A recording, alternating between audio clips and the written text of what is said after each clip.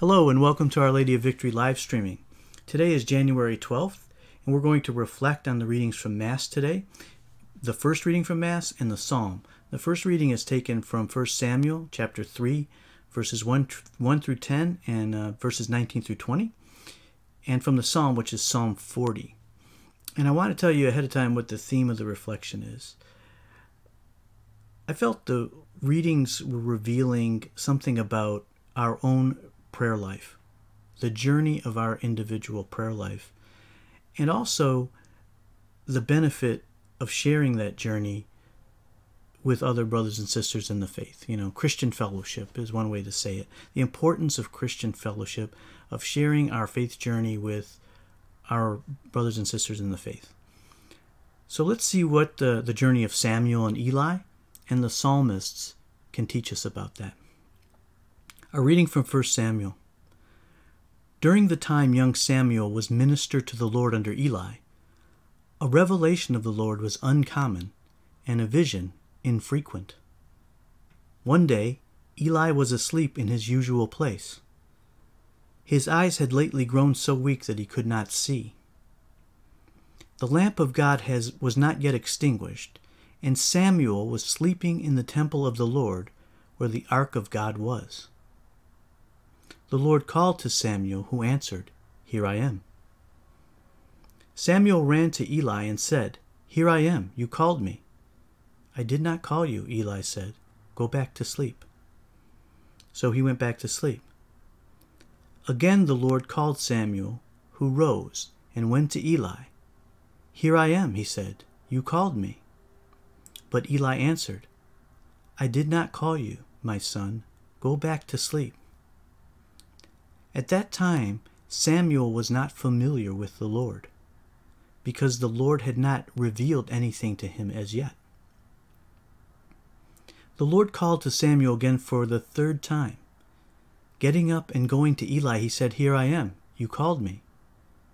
Then Eli understood that the Lord was calling the youth.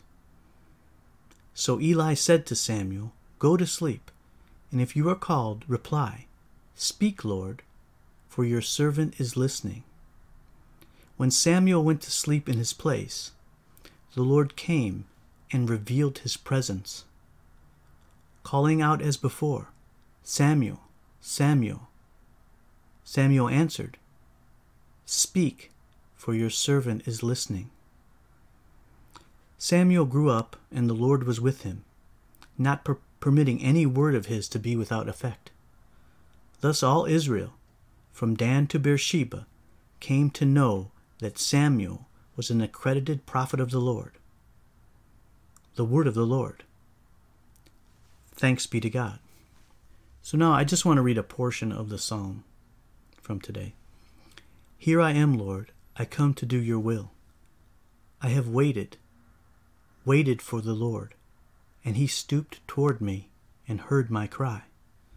Blessed the man who makes the Lord his trust, who turns not to idolatry, or to those who stray after falsehood.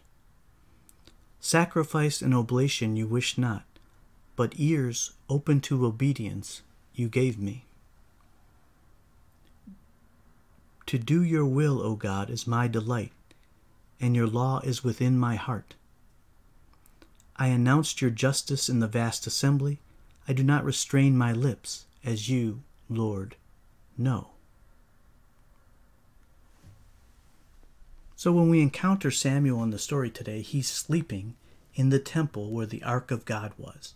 And you may recall the ark is where the people of Israel stored the stone tablets that God wrote upon. The word of God is in the ark. Samuel is sleeping in the presence of the word of God. And that image carries forward. The ark itself the ark containing the word of God is a foreshadowing of Mary, who we call the Ark of the Covenant, who carries Jesus in her womb. She carries the word in her. That's why we call her the Ark of the Covenant. And Samuel's sleeping in the presence of the Lord. And at this time in the history of Israel, the book of Samuel tells us, a revelation of the Lord was uncommon and a vision infrequent. And the psalmist confirms that and actually prays about that. I have waited for the Lord, and he stooped toward me and heard my cry. So the people of Israel are waiting for the Lord. And when we pray to the Lord, I think we can relate that to that. The experiences of the people of Israel often shed light on the journey of an individual soul, our individual souls. So the people of Israel are waiting, but they're praying. And the Lord stoops down, the psalmist says, and hears their cry.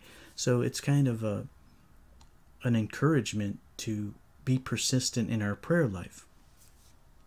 And also in this story, we see this importance of Christian fellowship, of sharing our faith journey, the journey of our prayer life, our faith journey in general, with somebody else, a brother or sister in the faith.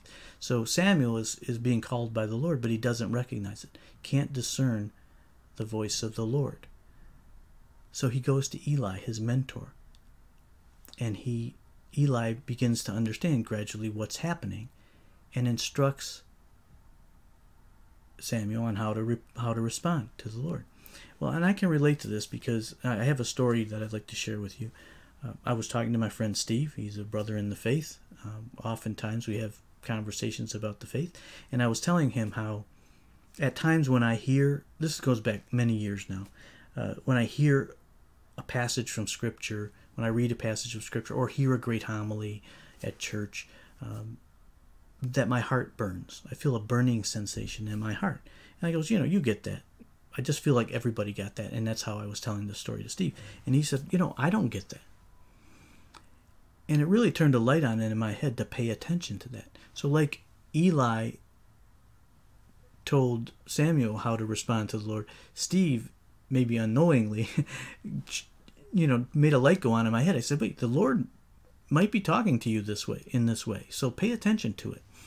And later in life, many years later actually, I was in deacon formation, and at the end of deacon formation, we're required to go on a 5-day retreat. It's called a canonical retreat. It's right before ordination.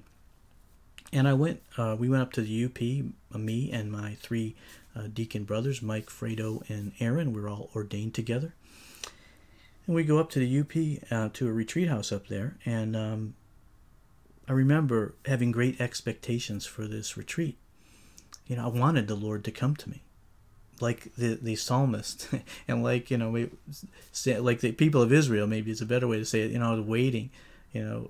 Maybe my the revelations from the Lord were uncommon at that point and infrequent. I never did have a vision, but that's kind of what I wanted. I had this great anticipation on this retreat. I think it's not right necessarily expect a vision, but some really profound revelation from the Lord. And, as the days went on, that big aha moment didn't come.